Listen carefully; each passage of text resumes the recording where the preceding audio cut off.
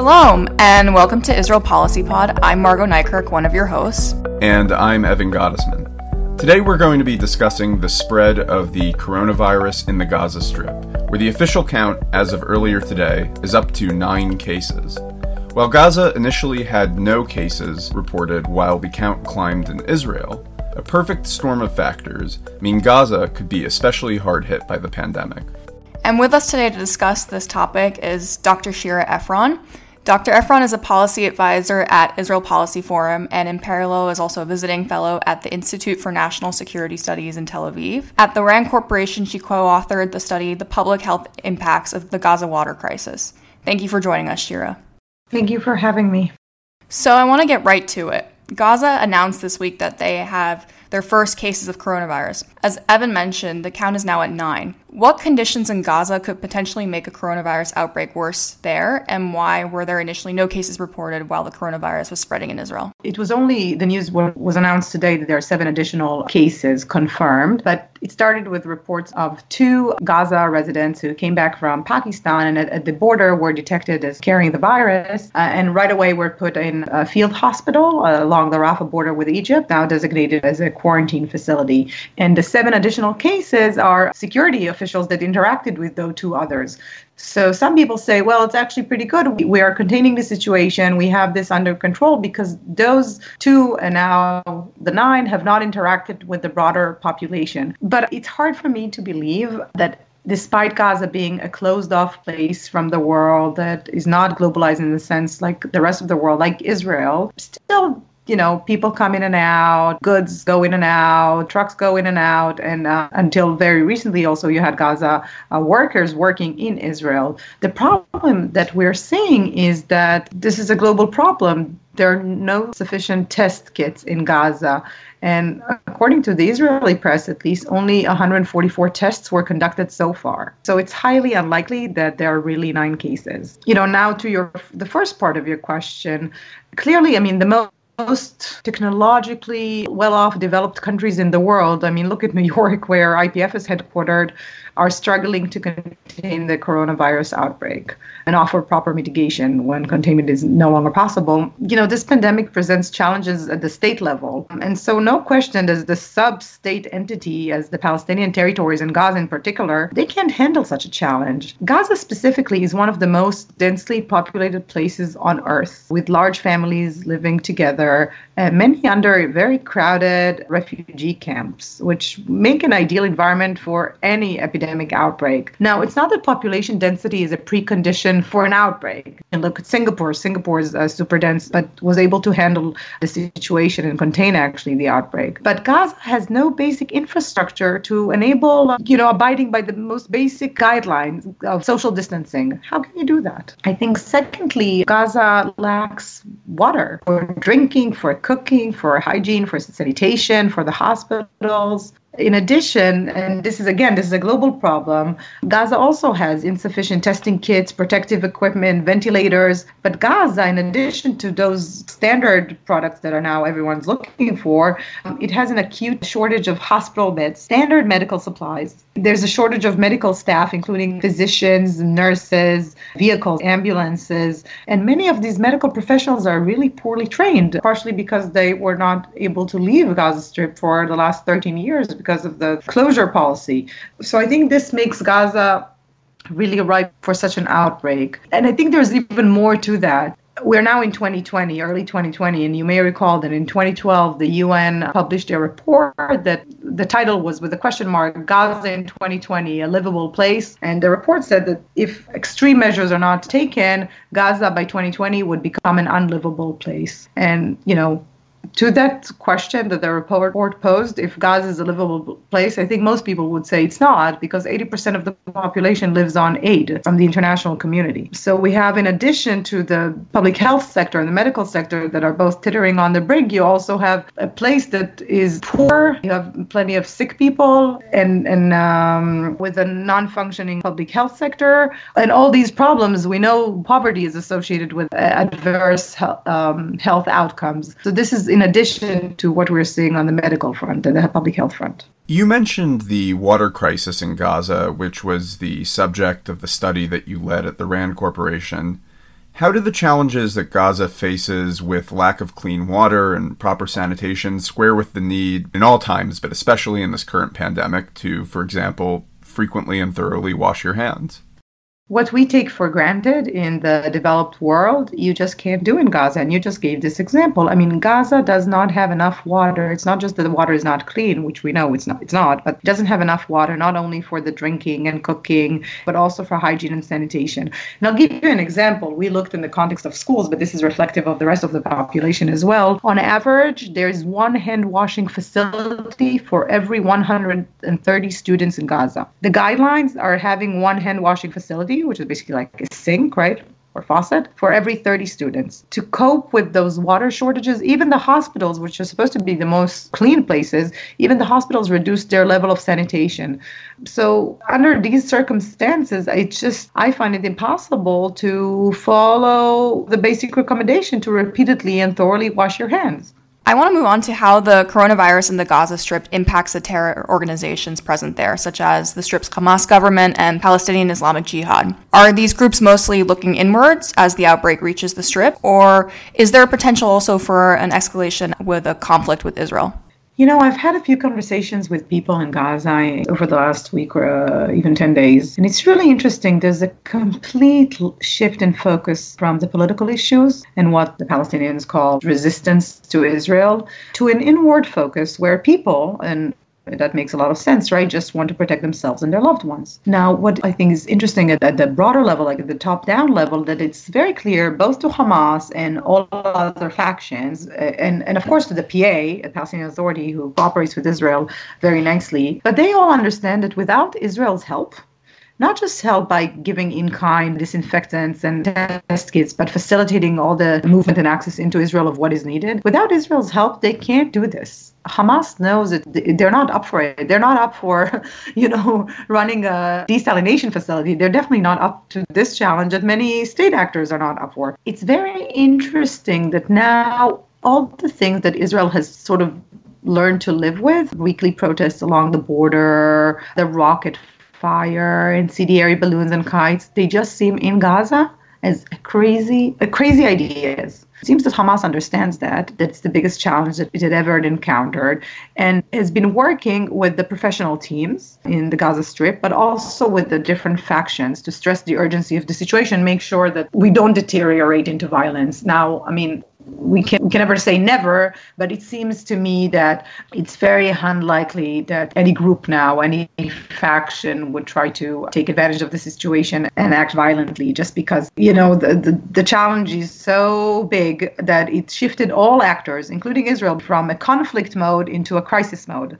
And under crisis, you cooperate. It's also really interesting because you see the Palestinian public that a few months ago, and especially after the Trump administration released their peace plan, were very opposed to cooperation with Israel, even to negotiations. A poll that came out 2 days ago showed that 70% of the Palestinian public thinks their leadership should cooperate with Israel on how to contain the coronavirus. So I think the leadership in Gaza knows that the public is definitely not behind any violence at the moment. So if the focus is not on conflict, is there any potential for an easing of Israeli or Palestinian Authority restrictions on Gaza? What kind of impact would that have, and what are the risks involved here? I mean, definitely, we've seen an ease on both sides, both on the side of Israel and on the side of the PA, in terms of the PA's sanctions on Hamas and working with the international community to facilitate entrance of needed material into Gaza, and Israel, who has also been working with the international community and also is contributing in kind testing kits and disinfectants. I must stress, if there is one silver lining to this crisis, is how well everyone is working together, and that includes Israel, the Palestinian Authority, the PA, Hamas, and the international community. Each side is really doing their best. For Israel here, I think it's very clear that there is an interest that is beyond just taking care of the people of Gaza, but Israel wants to prevent a total collapse of Gaza that would leave Gaza for Israel to handle. Also, the international community for sure would blame Israel for the responsibility of Gaza's collapse. But also there's this nightmare scenario that Israel really fears and has no good response to, that what do you do if you have thousands of Gazans marching toward the border with Israel and not, the violent protests, just saying like, help us. We just need help. Take care of us in your hospitals. I mean, how can even Israel respond to that? So that's a real issue. The PA, even though it's really worried about the West Bank, where we have more cases, still understands that it has to ease the sanctions toward Gaza, and they're also releasing some of the money, which is good. And of course, the international community, especially the World Health Organization, but also the UN, they are working around the clock to contain the virus spread both in the West Bank and in Gaza. However, they're missing a lot. They still don't have enough money to do that, but they're doing the best with what they can. So I want to ask about how Egypt fits into all of this. As we know, Egypt has a border with Gaza and it plays an important role. Egypt, too, is experiencing increasing cases of COVID-19. What can we expect from Egypt in this situation? Egypt has been, and especially in recent years, such an essential party in terms of maintaining the quiet, creating some understandings between Israel and Gaza, and opening its border with Gaza. However, I think that during this crisis, because Egypt, as you said, is struggling itself and as a state does not have the capacity to handle this challenge, I don't think we can expect much from Egypt, understandably, and this is why it falls onto Israel's lap and the international community. Egypt will remain involved, and if an actor would ask Egypt for specific help that doesn't require resources, they would, of course, contribute what they can, but it's unrealistic under these circumstances to ask them to face their attention to Gaza. To bring this all together, we discussed the increased cooperation between officials in the Gaza Strip and Israel with the Palestinian Authority, just discussed the role of Egypt. Is there room for that kind of increased cooperation, which is the product of this coronavirus crisis, to outlast the current moment in time and maybe create a better foundation for the future? Or is it just that, something that is stuck in this moment in time related to the pandemic and not something with any kind of long-term political potential?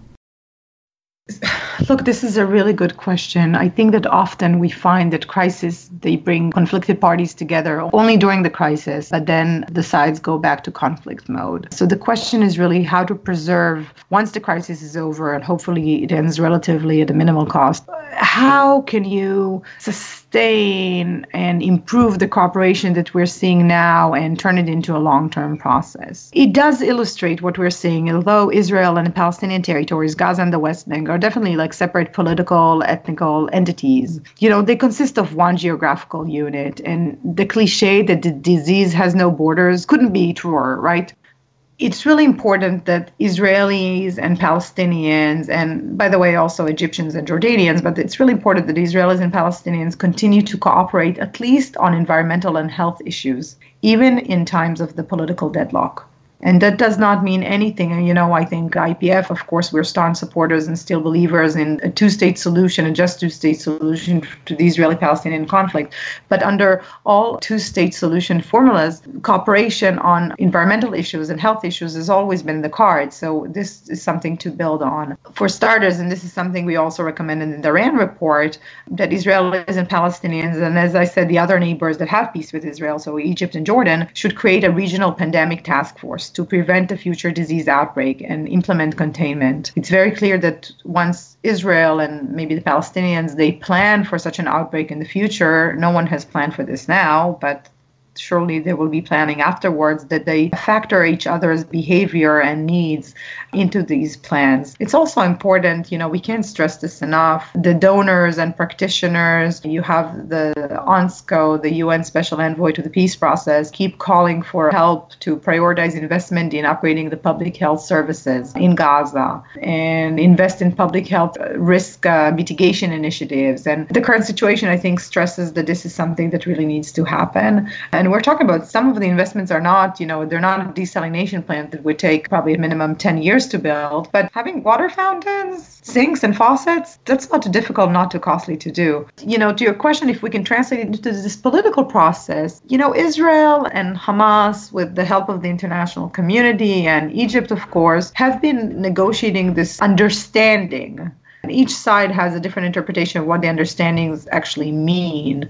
But perhaps it's possible to translate what we have now, a current cessation in violence, into some long-term ceasefire. Formalize those understandings, involve the Palestinian Authority in there in a way that doesn't undermine the PA, but the PA becomes a part of this process. And maybe, that could make it much easier to invest in large-scale infrastructure projects in Gaza, which would be important. But also maybe this close cooperation could also be developed into some sort of a meaningful relaunch of the peace process. And maybe one day, this might be wishful thinking, but the return of the PA to Gaza, which Israel and the international community wants. Now, this, of course, depends not just on this crisis, depends on leadership on both sides. It also depends on the U.S. leadership. This is not a priority for anyone, but maybe after the crisis, if this is managed rightly and wisely, you can leverage this into some sort of emerging out of the deadlock. I think this is a good way to end. Thank you, Shira, for showing us the seriousness of the situation, and thank you for joining us today. Thank you for having me, and stay safe and healthy. And same to you, Shira. We will put a link to the study that Shira led, The Public Health Impacts of Gaza's Water Crisis, in the description of this podcast.